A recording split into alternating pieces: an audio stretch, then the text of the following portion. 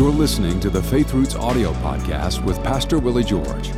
You can watch the full video version of this episode and join the conversation with your comments on the Faith Roots YouTube channel. And be sure to subscribe so you don't miss an episode. Now, here's Pastor Willie George with today's message.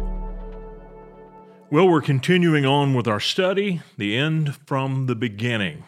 And we're going through each of the different segments of the book of Genesis because I do believe that these segments, when they are reversed, show us events that happened in the last days.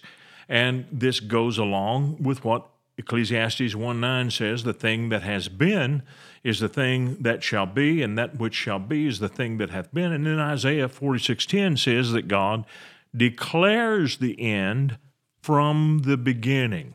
And so if we take the different segments that are found in the book of Genesis, especially in the first 20 to 21 chapters, and we reverse them, they show us the end times. What you have in Genesis 1 and 2 is a paradise, and what you have in the book of Revelation, chapters 21, 22, is a paradise. And so as we march backward in Revelation and forward in Genesis, and we lay these things on top of each other, we see that they match. And they not only match with the book of Revelation, but they also match with history, because the end-time prophetic events are not all told in the book of Revelation. The book of Revelation speaks to the last 7 years of the end times, and there are a number of other things that happened before that. We read some of those things in 1 Thessalonians, 2 Thessalonians, in the book of 2 Peter chapter 3. We read about it also in the book of Daniel. So there are a number of things. Jesus had some things to say about the end times. So there are a number of different sources there, and we're watching all of these things fulfilled. There is an order. Now, I'm not suggesting that we can predict an exact time or a date, but we can locate where we are by looking at these sequences. For instance, there is an invasion of Israel that will take place in the future, but it can only come when Israel is in great prosperity. That's told to us in the book of Ezekiel, chapter 38. We see in Genesis, chapter 13 and chapter 14, that Abram was rich in 3 different areas, just like the nation of Israel is rich in 3 different areas today. And there will be an invading army that comes down out of the north that will attack on 2 fronts. They'll attack east of the Dead Sea and to the north of Israel. That's how they'll come. And Ezekiel chapter 38 tells us that. We see the evidence for that, and that's exactly how the attack took place in Genesis chapter 14. And the nation that was a part of both of these is the country of Iran or Persia. It's Elam in Genesis, but that is now today part of the nation of Iran. All right, so let's get into this teaching. In Genesis chapter 18, we have something different that God has done. It is a condescension. I'll explain that in just a minute. This is just after Genesis 17. I mean, this couldn't have been but maybe weeks after this extraordinary vision. Abraham had a glorious vision of the Lord. When Abraham was 90 years old and 9, the Lord appeared to him and said, I am the Almighty God. Walk before me and be blameless. Well, if God said that and he calls himself Almighty God, Abraham is looking at him in his glory. He's seeing not all of his glory, but he's seeing him in a glorious form. Here, it's totally different. Let me read Genesis 18, verses 1 and 2. Then the Lord appeared to him by the terebinth trees of Mamre as he was sitting in the tent door in the heat of the day. So he lifted up his eyes, and he looked, behold, 3 men were standing by him. Now, they weren't right on top of him. They were distance off. And when he saw them, he ran from the tent door to meet them and bowed himself to the ground. Now, this visit is an act of identification with humanity, as opposed to God appearing in all of his glory. It's totally different than the previous chapter. The previous chapter, it's the Lord Almighty appearing to him. Now, here is God appearing as a man. Here's what Stephen said about how God does this.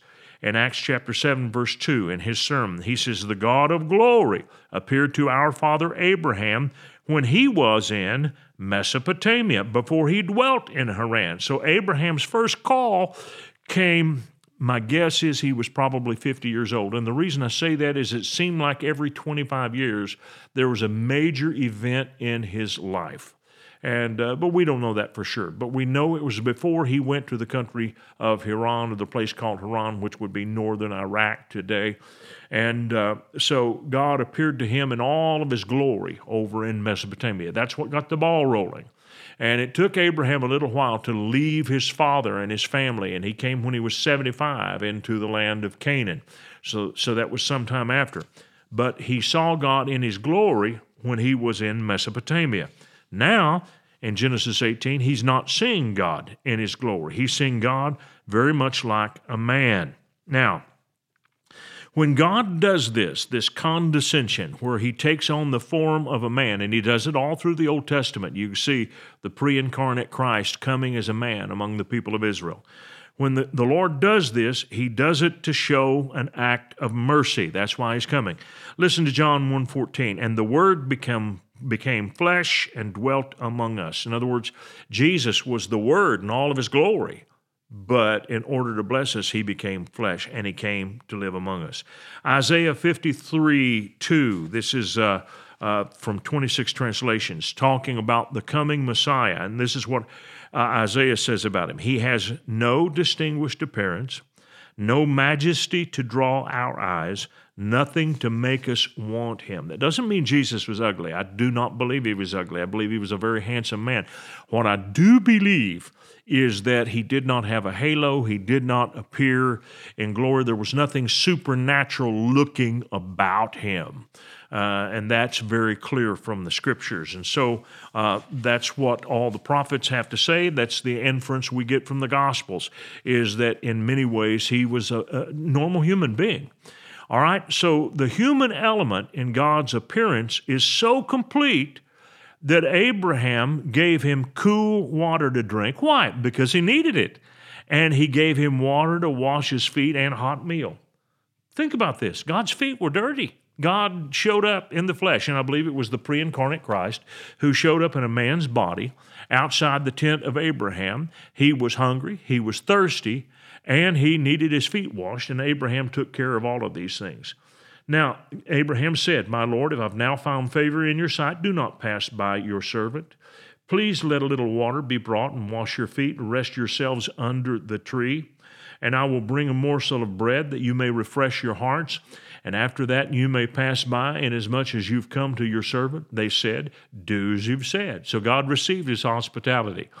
So Abraham hurried into the tent and said, "Quickly make to Sarah," he said, "Quickly make ready 3 measures of fine meal, and knead it and make cakes." And Abraham ran to the herd and took a tender and good calf and gave it to a young man, and he hastened to prepare it. So in verse 2, he ran, he hurried. In verse 6, quickly, he says to Sarah. In verse 6, verse 7, he ran and he hastened. Okay, this is the first fast food in the Bible.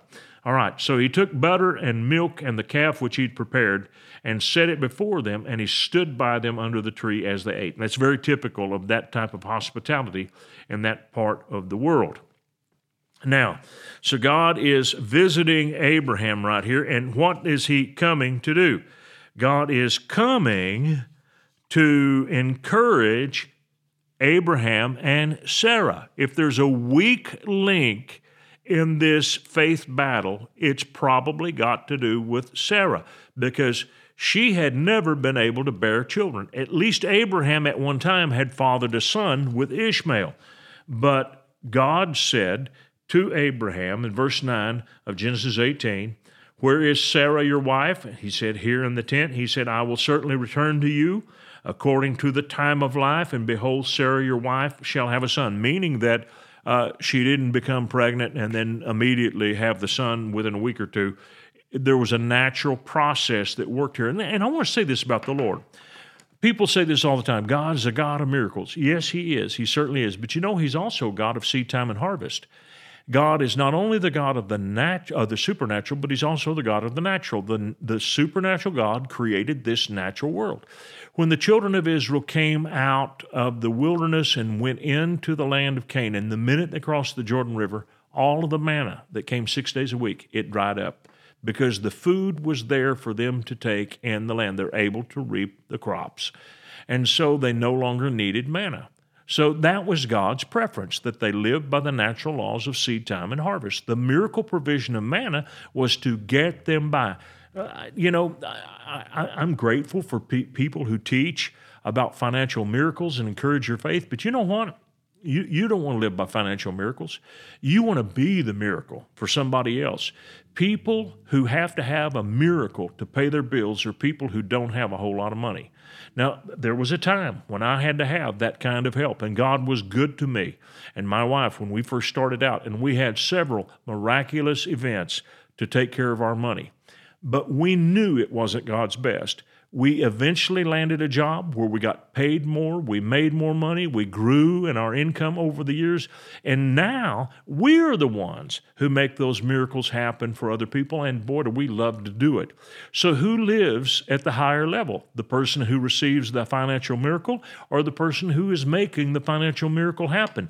You take it from this. Jesus said in the book of Acts, it is more blessed to give than it is to receive. So who has the greater blessing? The person who does the giving, not the one who does the receiving. Now, what I want you to see is that the natural process of life happened. Sarah had a 9-month pregnancy. All right, behold, and that's a miracle that a 9-year-old woman would be able to receive strength to go through that 9 months of developing a baby. Sarah was listening in the tent door. Now, Abraham and Sarah were old, well advanced in age, 1811. Sarah had passed the age of childbearing. Therefore, Sarah laughed within herself, saying, after I've grown old, shall I have pleasure, my Lord being old also? And the Lord said to Abraham, why did Sarah laugh, saying, shall I surely bear a child since I'm old? Is anything too hard for the Lord? At the appointed time I will return to you according to the time of life, and Sarah shall have a son. But Sarah denied it. She said, I did not laugh, for she was afraid. You don't do this to God. But notice that God wasn't hard with him. And he said, no, but you did laugh. And everybody was laughing, because when the baby was born, it was a laughing matter. It was amazing. All right, so the first purpose of God's visit here is to stimulate the faith of Abraham and Sarah about her being the birth mother. Because after all, over all these different occasions, God had said to Abraham, you're going to be the biological dad. 4 different occasions. God mentions Abraham's seed, and that happens 12 times in all of these different visits that happen. But only 2 times does God say anything specifically about Sarah. The first time was in Genesis 17, and now here he does it again in Genesis 18. This was the time of bearing, and so now the time has come for her to have to receive that and begin to experience the fruit of that miracle. Now, the second purpose of God's visit is revealed in chapter 18 and verse 17. And so I'm going to read, and the Lord said, shall I hide from Abraham what I am doing? Since Abraham shall surely become a great and mighty nation, and all the nations of the earth shall be blessed in him. For I have known him in order that he may command his children and household after him, that they keep the way of the Lord to do righteousness and justice, that the Lord may bring to Abraham what he has spoken to him. So God says here, I have called Abraham, I've made him my partner, he is my man in the earth. And the Lord said in verse 20, because the outcry against Sodom and Gomorrah is great, and because their sin is very grave, I will go down now and see whether they have done altogether according to the outcry against it that has come to me, and if not, then I will know. Now, this is another manifestation of that condescension. In other words, God taking on the limitations of a man. Now, that doesn't mean that God did not know what Sodom was doing. He did know.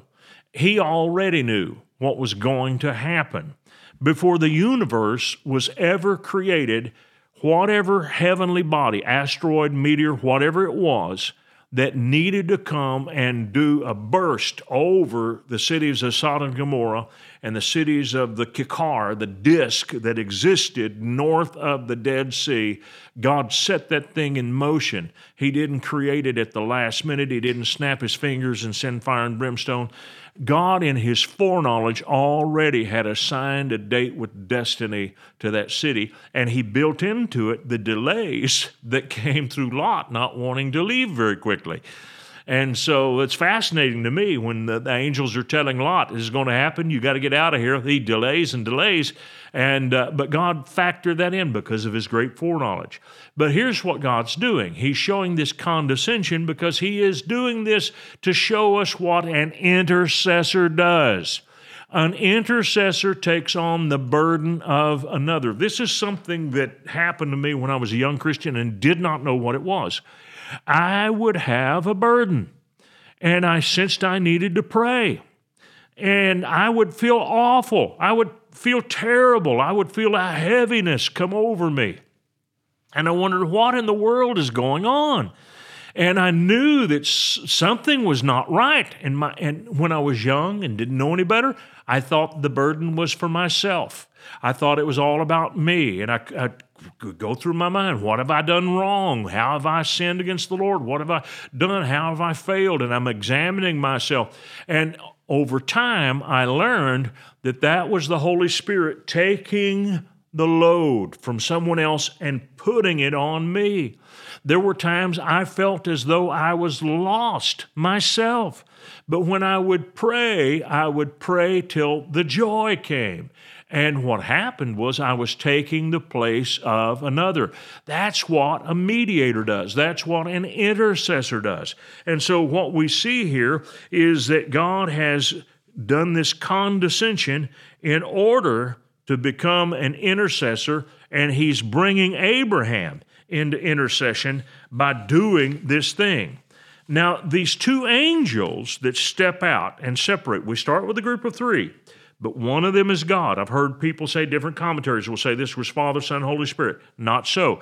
There's nothing in the text to suggest that this is Father, Son, Holy Spirit. And in fact, it's not even the Father, because no man has seen God at any time. Nobody's seen the Father. We haven't seen the Father in his glory. Anytime there is an appearance of Yahweh on the earth, pre-Christ, it is the Word. It is Jesus, second person of the Trinity, who's coming.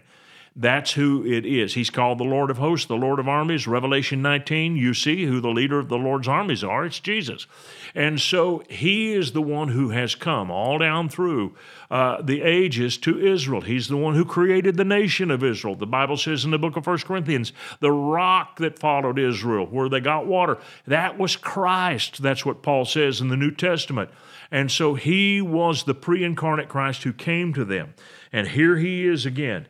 He is dealing with Abraham about Sodom and Gomorrah. Now, 2 is the number of legal witnesses. Listen to Deuteronomy chapter 19 and verse 15.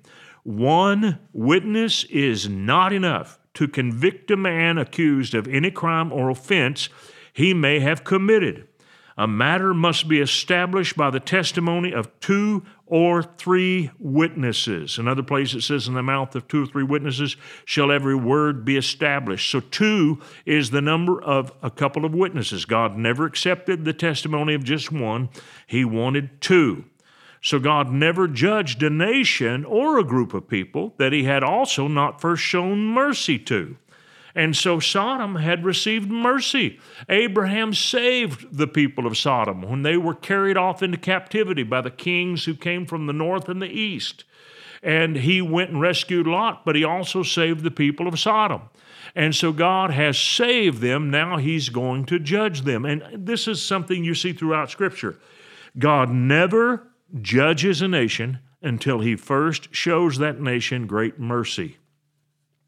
You see the same thing happen with Egypt. Joseph saves the nation of Egypt, but later Egypt is judged. We see mercy shown to the nation of Babylon through Daniel, Shadrach, Meshach, and Abednego, but later Babylon is judged. We see the Medes and the Persians having mercy through Daniel, But then, and Esther, later we see that nation judged. Rome, we see it given mercy when both Peter and Paul preached the gospel in Rome. Paul to the Caesar. And then later, Rome was judged. The same thing is true of Sodom. God never judges a nation until he first witnesses to its king. Doesn't have to be every king it's ever had, but he witnesses to one king for the record. So God made Abraham a spiritual mediator. Now, this period that we're in here reflects a period that I would say is around the 1960s, 1970s, 1980s in modern times.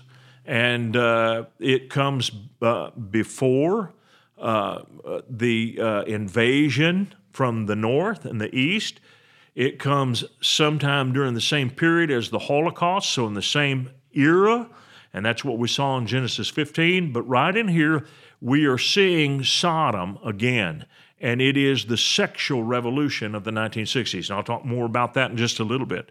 But Abraham is now beginning to intercede for the people of Sodom, and he is calling out to God to try to help. Shall I hide from Abraham that which I'm doing? When God told Abraham what he was doing, Abraham began to intercede. He had a concern. He stuck his neck out before by going to bat for Lot. He went and fought with those invading armies. Now he's going to go to bat for Lot again. And this is what he says in verse 23. Abraham came near and said, would you also destroy the righteous with the wicked? Suppose there were 50 righteous within the city. Would you also destroy the place and not spare it for the 50 righteous that were in it? And then listen to this, and I love this. Far be it from you to do such a thing as this. He's not lecturing God. He's appealing to God's character in this prayer. Far be it from you to do such a thing as this, to slay the righteous with the wicked, so that the righteous should be as the wicked. Far be it from you. Shall not the judge of all the earth do right? There are a lot of people in the church I'd like to say that to today who are teaching that the church of Jesus Christ is going to go through the tribulation. Is that what the judge of all the earth does, who's righteous? Does he judge the righteous and the wicked together with one stroke? You know, having worked with children down through the years, there's one thing that I have seen that will demoralize a group of kids quicker than anything.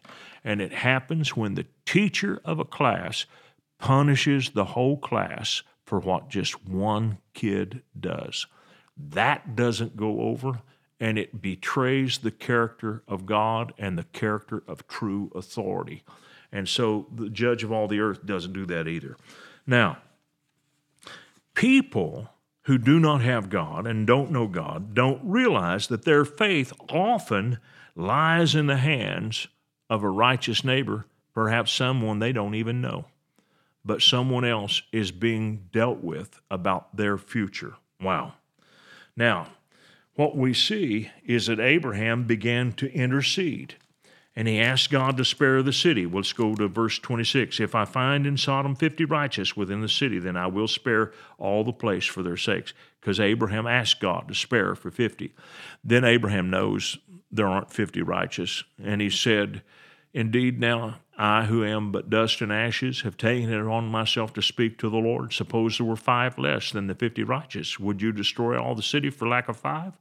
So he said, God said, if I find there 45, I will not destroy the city. So he goes from 45 to 40, 40 down to 30, 30 down to 20, and 20 down to 10. 6 intercessions. That's 1 short of the 7, the full cycle. But Abraham would have had to go to probably around 4 to be able to save them. Here's what I want you to see. Abraham didn't stop the judgment. And as an intercessor, I've seen this happen many, many times, where I've had a burden to pray, and in some cases, some of the time, I'm able to completely stop what it is that is about to come to someone. But more often than not, I don't get to stop it. I get to mitigate it. I had burdens for both of my sons before their car wrecks. And Whit didn't actually have a collision. My son Gabriel did.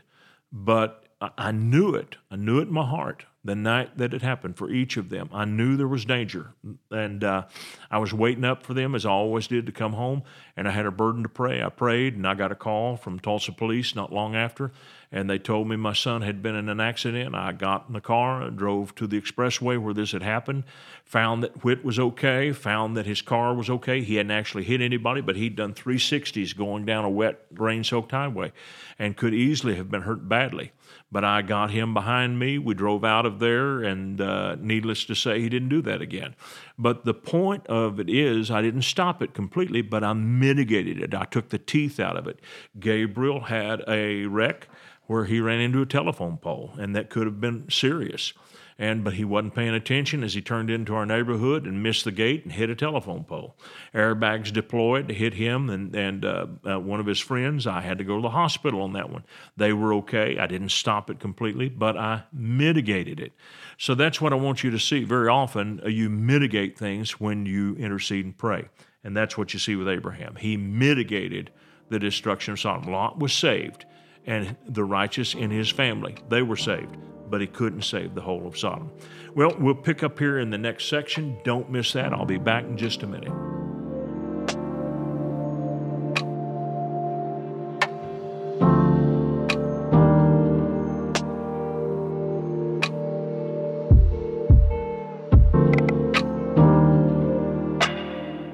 Welcome back. We're going to pick up where we left off in the visit of the Lord, as he condescends to come in human form to talk with Abraham.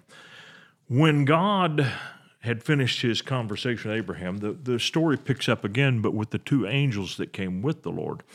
We said earlier that two indicates the presence of legal witnesses. They are going to procure evidence about what's happening in the city of Sodom. Now the two angels came, Genesis 19:1, to Sodom. In the evening, Lot was sitting in the gate of Sodom. When he saw them, he rose to meet them. He bowed himself with his face to the ground. It's interesting, isn't it? This is the second time in a day this has happened. First in the heat of the day, earlier at Abraham's tent. And now it happens again with Lot as the angels come into Sodom. And he said, "Hear now, my lords, please turn into your servant's house, spend the night, wash your feet, then you may rise early and go on your way." And they said, "No, we'll spend the night in the open square." Now, this really alarmed Lot, but he insisted strongly so that they turned into him and entered his house. Then he made them a feast and baked unleavened bread, and they ate. And so he did the same thing that Abraham did. So he showed hospitality to these angels, probably not realizing that they were angels until much later. But nonetheless, this is what opened a door for him to be blessed. Listen to me, generosity is always the order of the day. And you don't do things that are stupid by just pulling over and picking up any hitchhiker and so forth, but there are ample opportunities to show generosity in such a way that you don't have to put yourself in harm's way. The mere arrival of the angels elucidated Lot's apprehension for their safety. He knew, I can't let these guys stay outside in the street, because he knew what would happen to them. And here we go to verse 4. It says, "Now before they lay down, the men of the city, the men of Sodom, both old and young, all the people from every quarter surrounded the house." This would tell me that Lot is a wealthy man. His house was not built up against the wall the way it would have been with most people. For him to have a freestanding house that could be surrounded 360 says that he's a man of some means. And they called to Lot, and they said to him, "Where are the men who came to you tonight? Bring them out to us that we may know them carnally," or sexually. Same Hebrew phrase is used when it describes Adam knew his wife Eve and she conceived. Knowing them is talking about sexual intercourse. So Lot went out to them through the doorway, shut the door behind him, and said, "Please, my brothers, do not so wickedly. See now, I have 2 daughters who've not known a man. Please let me bring them out to you, and you may do to them as you wish, only do nothing to these men, since this is the reason they have come under the shadow of my roof." And they said, "Stand back." Then they said, "This one came to stay here, and he keeps acting as a judge. Now we will deal worse with you than with them." So they pressed hard against the man Lot and came near to break down the door. This is really a sad, sad story. that Lot would be willing to offer his own virgin daughters to this crowd of men. He knew they wouldn't take him up on it, but he did offer it. And it shows you the degree to which Lot had been influenced by this city. No doubt he thought, I can go there. It's a beautiful place to live. It's a wonderful place to make money. The economy's great there. It's green, green, green. It's like the Garden of Eden, according to Genesis chapter 13. It's what Lot chose. He had the first choice of all the land of Canaan. This is what he chose. He chose this on the basis of beauty, and I've seen people do that. I've seen people make choices to go to certain parts of the nation or parts of the world, for that matter, just because of how beautiful it is. They're never thinking about the spiritual climate. And when you do that, when you make that your number one deciding factor in a choice, you're going to put your family in jeopardy. Exactly what happened to Lot. Now, this is how far he compromised. His daughters were probably espoused to some men and that they were not yet married to fully. That was certainly the custom of the day. We'll get into that in a minute. But these mobsters surrounded the house, and they were determined to go after these two angels. They wanted them badly. But the men reached out their hands and pulled Lot into the house with them and shut the door. And they struck the men who were at the doorway of the house with blindness, both small and great, so that they became weary trying to find the door. So they were not able to see the door, but did they give up? No, they did not give up. They continued to try to find the door. They were determined. Now, listen to what Isaiah 26:10 says. This is fascinating because people think, well, if they could just see a miracle, if they could just see God do something special or supernatural, that would cause them to change. And that's not true. Listen to what Isaiah 26:10 says. Though grace is shown to the wicked, they do not learn righteousness. Even in a land of uprightness, they go on doing evil and regard not the majesty of the Lord. O Lord, your hand is lifted high, but they do not see it. I mean, God is doing something. They didn't see it.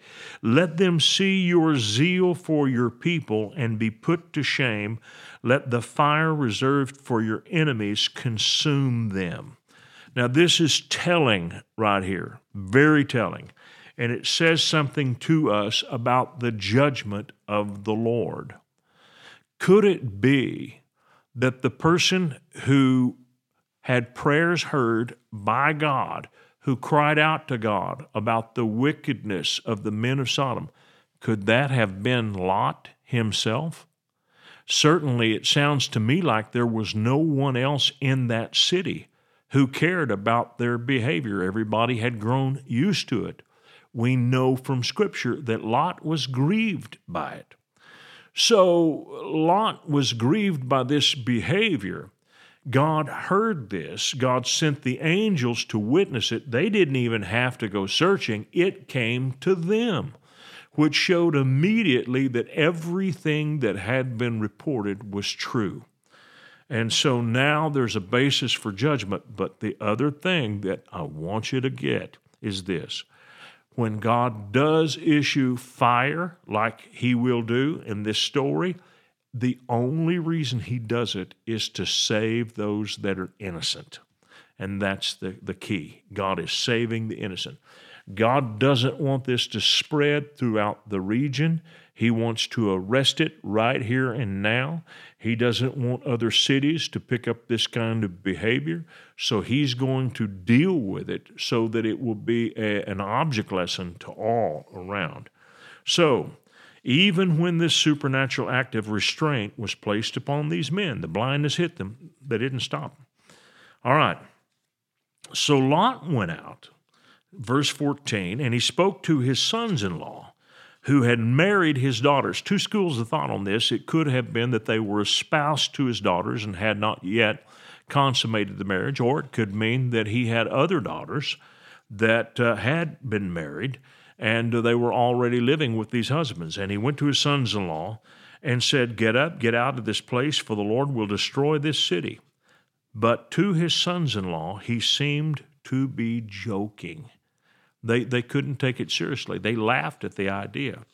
And they're laughing that the city could be destroyed and it could be judged, and that's just totally foreign to them. They can't imagine such a thing happening. Now, Sodom was judged that next day, and it was judged for something even more than you think.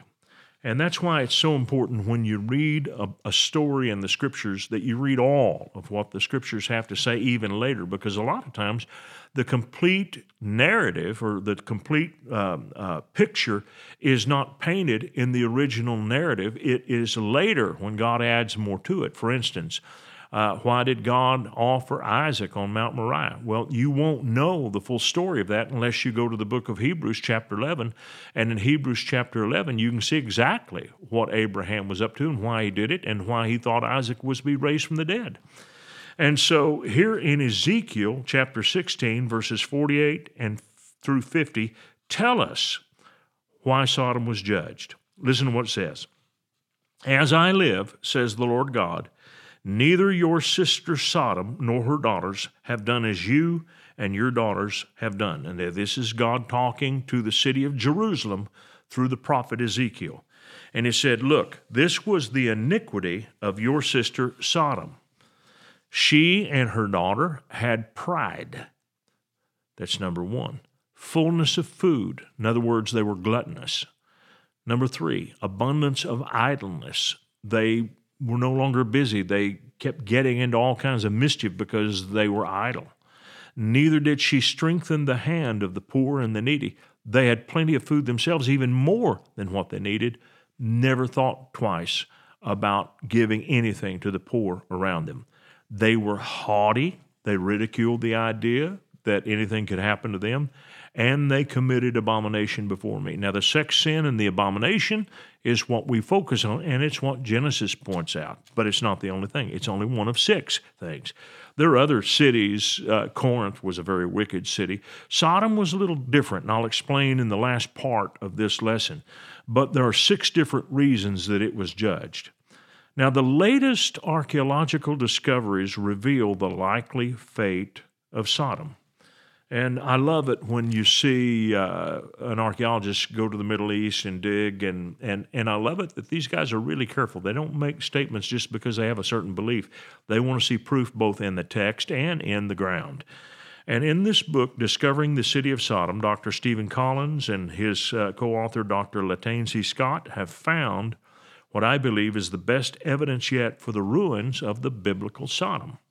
And there have been a number of cities put forth over the years as to where Sodom might be, somewhere around the Dead Sea. Some people think it's been totally wiped off the face of the earth, that there is no evidence for it. Maybe it's under the waters of the southern end of the Dead Sea, but that doesn't agree with the Scripture. When you want to really do some digging, it's important to pay attention to all the text. Tal El Hammam, and Tal means hill or ruin.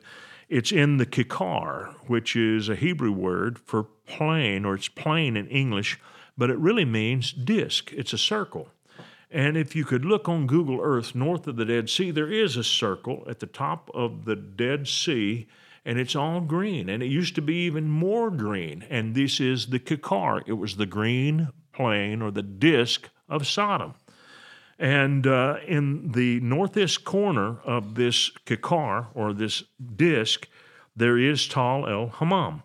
And it is a Middle Bronze Age site that had a peculiar ending. The ruins of this city tell the story of a sudden, violent destruction, not a long siege, not a place where people starved to death. It was a sudden catastrophe so great that no man-made event short of a nuclear weapon could have caused it. That's what the archaeological record shows. The site reveals very few intact human skeletons. It's a city that was destroyed and not occupied later. And you would think that a city as big as this one is would have numbers of human skeletons, but what they have found as opposed to intact skeletons are few, but mostly bone fragments from people who have been obliterated. the obliteration would not be unlike what was seen in the aftermath of the atomic bomb strikes in Hiroshima and Nagasaki in Japan at the end of World War II.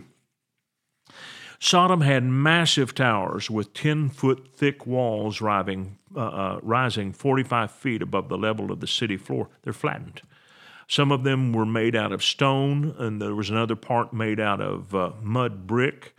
And these 4,000-year-old ruins lying near the surface indicate that this city was destroyed and was not rebuilt by succeeding civilizations. You know, you go to Jerusalem, you got layer upon layer upon layer of civilization. You've got the period of Solomon and David, and then a few feet above it is the time of Christ, and above that's the Byzantine period and so forth, and you come up to modern times. And really, the level of the modern streets of Jerusalem right now are some 30, 40 feet above the streets of Jesus' day. So that's how much dirt and stone has been piled in on top of it, and they just keep building and go higher and higher.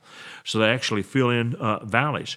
This city, or this site, was covered by ash, 20 inches thick, dark gray ash, and nothing built on top of it. Glazed pottery sherds found in this area, and immediately caught the attention of the archaeologists, because they said, why would these Muslim-era pottery shards be here? Because they were glazed, and glazing on pottery didn't occur till the Muslim era in the Middle East, and this is way too early.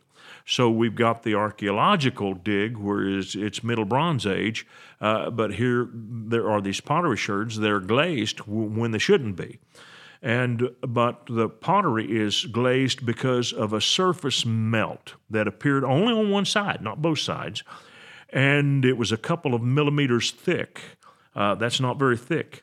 And in order for this pottery to have this melt only a couple of millimeters thick means that the heat that melted it had to be 2,000 degrees. Now, that's a couple of hundred degrees hotter than what those people were able to create with furnaces to smelt copper and iron and so forth. They couldn't get that kind of heat. It was very difficult to get that, and whatever it was that created this glaze happened very quickly because it didn't penetrate deeply into the clay. It only goes 2 millimeters thick, and then it doesn't do anything on the other side. It's only on the surface. So the heat that melted it had to be about 2,000 degrees Fahrenheit, but it's possible that the heat in the air just above it was anywhere from 11,000 to 18,000, 20,000 degrees. That's extreme heat, and it can't be attained in nature. Only one way to do it, and that is with an atomic bomb. This material that they found is strikingly similar to a substance known as trinitite, and it's melted sand found beneath the first atomic bomb detonation in New Mexico.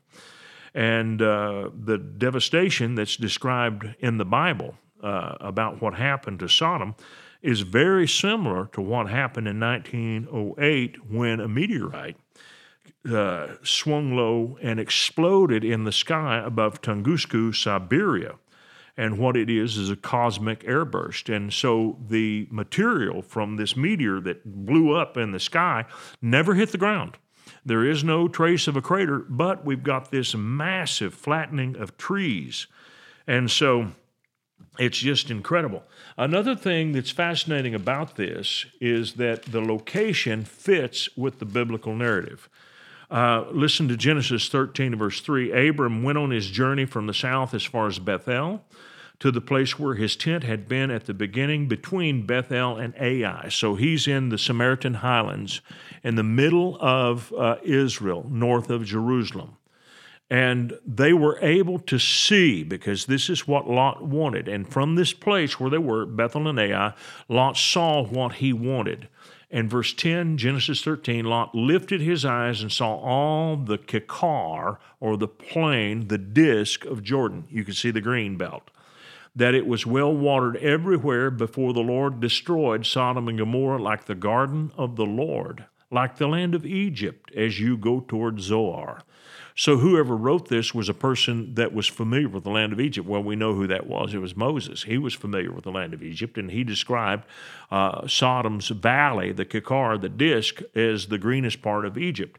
Then Lot chose for himself all the plain, or all the Kekar of Jordan, and Lot journeyed east, and they separated from each other. So Sodom was destroyed exactly the way the Scripture says it was. It's in the place that the Bible says it was. It's a place called Tal El Hammam. And if you want to read more on that, look for the book by Dr. Stephen Collins. It's called Discovering the Ancient City of Sodom, and fascinating read. And if you love that kind of thing, I recommend it. Well, we're not done. We're going to talk about how this relates to our day, our time. What does it speak to us in our next section? So don't miss that. See you then.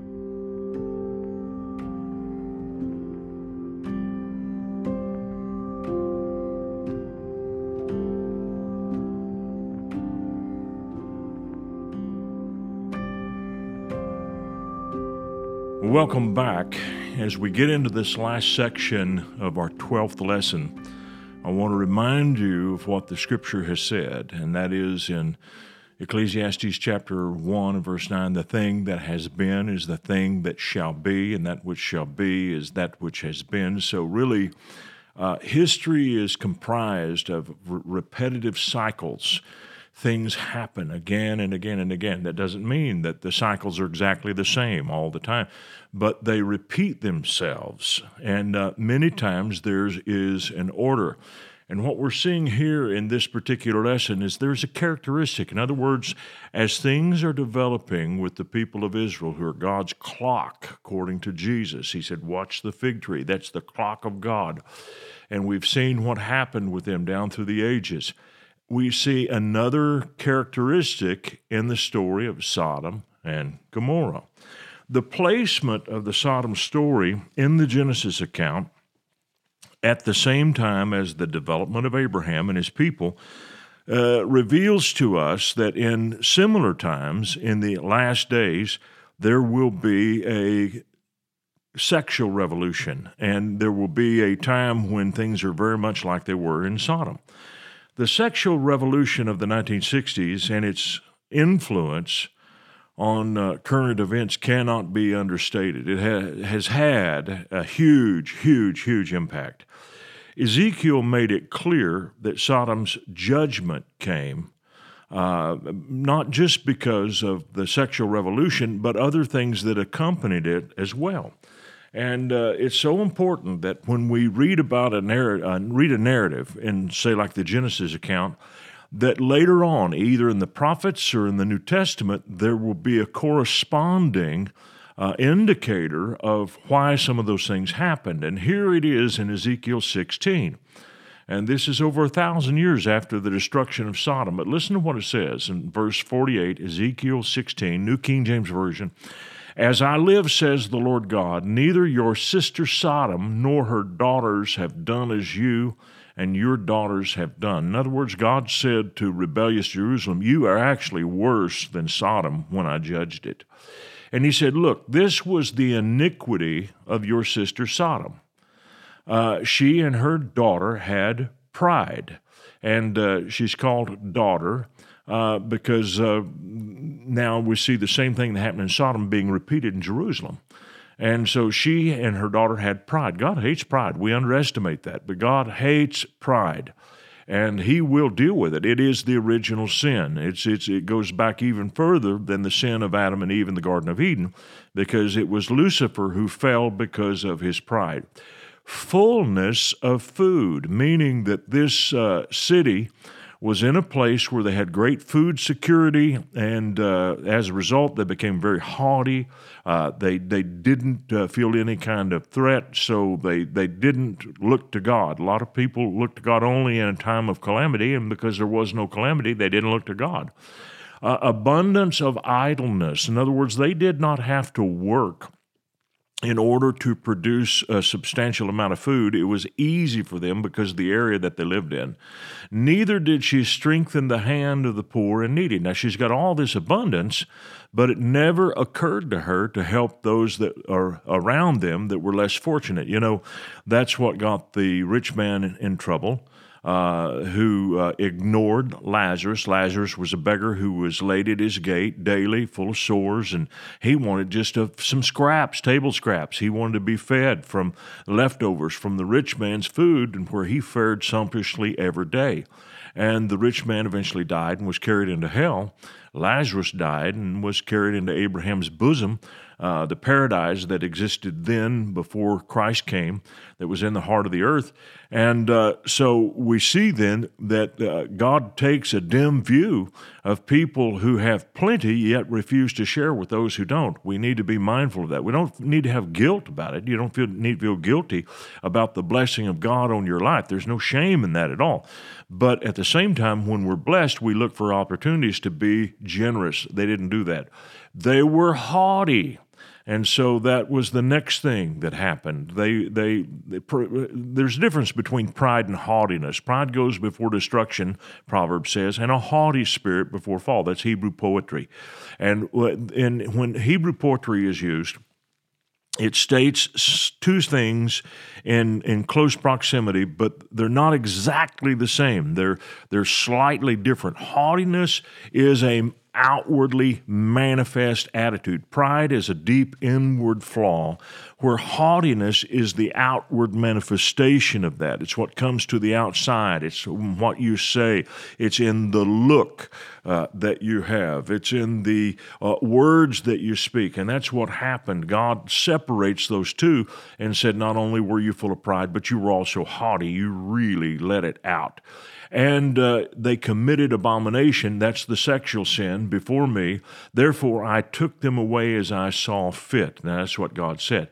Now, as we look back on the story and the narrative in Genesis, we would focus only on that sixth thing, the sexual abomination. But there were a number of other things that went with it, and they always do. Sexual abomination and sexual revolution never happen without the presence of these other things. They all come together. Pride, fullness of food, abundance of idleness, time of great prosperity. In other words, we didn't see a great sexual revolution in America during the Great Depression. There was a time there where people were humble and were looking to God. They were desperate. But when we began to prosper after World War II, and we entered into a time of prosperity in our nation, the Western societies all did, and began to recover from the effects of World War II, that's when the sexual abomination began to happen. Now, the beginning of the sexual revolution came about first with seduction. That is, people who didn't have these restraints began to try to entice others and put things in front of other people. You see the advent of pornography, mass production of pornography, both in print medium and in film.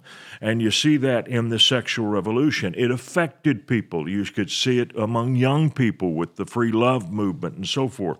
And it had a great impact on society, devastating impact on people health-wise.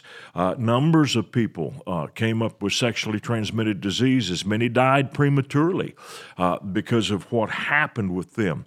And here's the myth, too, and this is a myth. All the studies show, and it doesn't matter what study it is, they do these studies every so many years, and they all conclude the same thing, that the happiest people sexually are the heterosexual couples who are monogamous, who are faithful to each other. They report the highest sexual satisfaction of all in the surveys. The swingers, the homosexuals, none of them register the sexual satisfaction that the monogamous couples do. It just doesn't happen, and that happens year in, year out. All right? Now, Sodom's sexual sins moved beyond seduction to the point that they could be characterized by another word. And I would say that word is compulsion. In other words, in the beginning, the sexual revolution was, hey, look at this. but it turned into, hey, you're going to do this. And so now they're compelling people who are even unwilling to participate in their sexual sins. And that's what you see with what happened with the angels who visited Sodom to rescue Lot. They were going to compel those angels to have sexual relations with the population. And that's the difference. It really changed, and that's where they digressed. I say progressed, but it's not progressed, it's digressed. They digressed into a terrible state here. Now, listen to what it says. Genesis 19, 4 and 5. Now, before they lay down, the men of the city, the men of Sodom, both old and young. Here's another thing. The sexual compulsion moves from the older people. And listen, pornography couldn't exist without the investment of wealthy older people. Wealthy older people are always at the root of the corruption of the younger generation. They're the ones who make it all go. They're the engine that drive it. They may not be on the covers of the magazines. They may not be the ones that we look at or associate sexual promiscuity with, but they're the ones who make it happen. We're talking about the older people with the money who are funding all of these things, pushing all these things. They're always at the root of this. All right. The men of the city, the men of Sodom, both old and young, all the people from every quarter surrounded the house, and so we see this moves into the sexualization of children. Now, years ago, there were people who warned that the sexual revolution was going to eventually come for your children, and it now has. And it's amazing to me how we see people pushing pedophilia today in our culture like never before. And it's just remarkable. But it is the end of the march of degradation morally. It's inevitable. It always goes down this track. This has happened before. And so we are now seeing this again. And they called out to Lot and they said, "Where are the men who came to you tonight? Bring them out that we may know them carnally." Now, when a culture falls to this level of debauchery, we see that we are living in the days of Lot. Listen to what Luke 17:28 says. So too, what happened in the time of Lot will be repeated. This is Jesus talking. They ate, they drank, they bought, they sold, they planted, they built. Now that's interesting. He goes back to what Ezekiel says, that they had plenty of food, they didn't care about the poor, they weren't concerned about the lower class and hunger in the lower class. They weren't concerned about that. They were obsessed with gratifying their desires, not just in terms of sexual activity, but also with food. These people had no care for the people around them. Luke 17:29 and 30. But on the day that Lot went out of Sodom, it rained fire and brimstone from heaven and destroyed them all. Even so it will be in the day when the Son of Man is revealed. Now the Scripture says here that judgment will come upon that generation, and it will catch them completely off guard. There will not be a warning to call people to repent and so forth that gets the most wicked. They will be caught off guard completely. It will be completely normal one day, and the next day, boom, it all hits. And that's exactly what we see right now. And that's what emboldens people, because things are completely normal and things do go really well. I mean, to those of us who love God and have a moral standard, we see a decay. We're troubled by that. But the people that don't have those kinds of values, they don't see anything at all. They will be completely caught off guard. Matthew 24:44, 26 translation says this, and this is Jesus again, "Wherefore continue to be ready. It is just when you are least expecting him that the Son of Man will come." And the reason is people will give up. We think about the Lord coming when some major event happens, when there's a major threat, but it will be such that it'll catch everybody off guard to a certain extent. Now, even the righteous will be at a time where they say, "Wow, I knew it was happening, but I didn't think it happened today." That's what it'll be. Now, we have to learn then to live watchfully. And there's a difference between being watchful and being full of paralysis. You can't be paralyzed. This is important. You can be so taken up with prophetic things that that's all you think about, and it creates a paralysis in your real impact on the world. You don't want to fall into what I call prophecy paralysis, which means that you really are so caught up with what you think is coming that you don't do anything to be fruitful. All right, let's read 2 Peter 2, 6 through 9. If he reduced to ashes the cities of Sodom and Gomorrah, and condemned them to overthrow, making them an object lesson for godless men in future days. And if he rescued righteous Lot, who was so distressed or vexed by the immoral conduct of the lawless, for by what that righteous man saw and heard as he lived among them, he was vexed in his righteous soul day after day with their lawless deeds. The Lord knows how to rescue the godly from trial and to keep the unrighteous under punishment unto the day of judgment. Now, this is what I want you to see. Although we live in this, we do not let it stop us. But while we go on in our walk with God, it's not uncommon for us to be vexed. To be vexed, and actually there are two different words used here, translated vexed in the English. Two times. It is the Greek word kataponeo, which, man, I'm sure I'm butchering that, but I'm doing the best I can here. To wear with toil, and it's just the steady, ongoing assault of the negative news, the negative reports, the evil behaviors that just keep building. And that's what it means, to wear somebody down. And then there's basanidzo, and it means pain, toil, torment, toss, vex. And this is the kind of thing that goes deep into the soul. This is not just the fatigue that happens spiritually, but this is a cut. And this is something that really shocks you, that grieves you when you see and hear these things. It disturbs you. And if you're a righteous person, you ought to have that. Now, this is what I see today. I see a lot of so-called Christian leaders who have no problem with what's going on in the culture. In fact, they embrace it. They have this notion that if you're doing things right, that somehow you can fit in and have great influence. And we do have influence, but there needs to be a line of separation. Separation, at least in the way we believe and think. I'm not talking about pulling away from people saying, I'm too good for you. I'm not talking about that.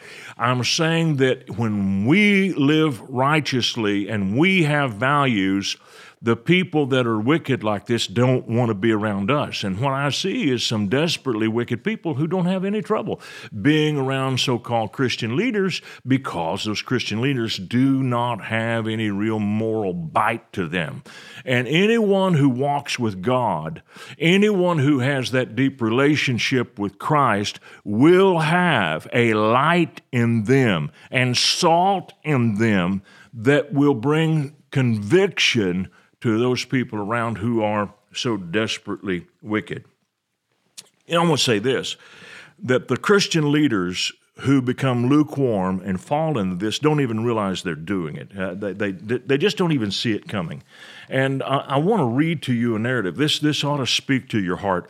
This is the story of Samson. And this is the last of Samson's power until he was brought out to be mocked by the Philistines. This is in Judges chapter 16. Then she, Delilah, lulled him to sleep on her knees. That's what happens with people. They get lulled to sleep. They get a little bit of favor with ungodly people, and they take it, and they keep going and going and going until they become comfortable with everything that happens there. And she called for a man and had him shave off the 7 locks of his head. So apparently Samson had 7 big ponytails on the top of his head, and they were cut off.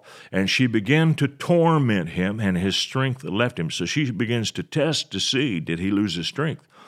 And she said, the Philistines are upon you, Samson. So he awoke from his sleep. And then notice the attitude. The posture of Samson here. He's sleeping. And this is what Paul warns about in 1 Thessalonians 5. He warns believers, not the sinners. He warns people in the church, don't go to sleep. And the reason they fall into sleep is because of their drunkenness and their revelings, and they have become part of the party spirit of the age. And he said, the Philistines are upon you, Samson. So he awoke from his sleep and said, I'll go out as before, at other times, and shake myself free. But listen to this. He did not know that the Lord had departed from him. Wow. There are people today that are just like this. They don't realize that they've lost the power of God. They mistake the favor of the world for the power of God.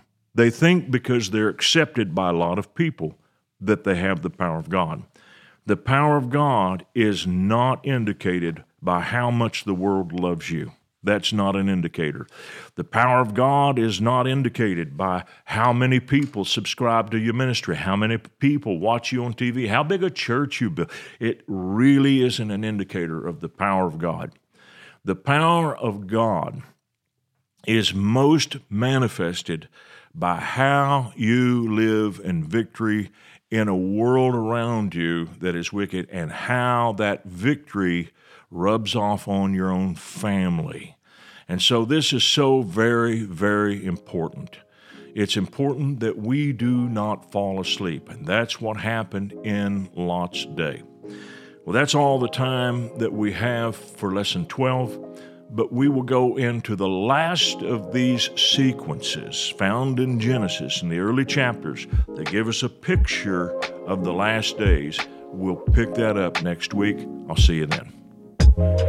I want to thank you for watching our podcast today. And if you really liked it, would you please give us a little thumbs up by clicking on that sign down below? And then I would encourage you to subscribe to our channel so you don't miss any of our future podcasts, because they're all going to be good. And if you would like to support us financially, either with a one-time gift or recurring gift, you can do that by clicking on the link below or going to myfaithroots.com. Thank you so much for watching this program. We hope this message has been a blessing to you. Ratings and reviews help us reach more people, so take a moment to leave a review on your podcast app and consider sharing an episode with a friend or family member that needs to be built up and encouraged in the Lord today.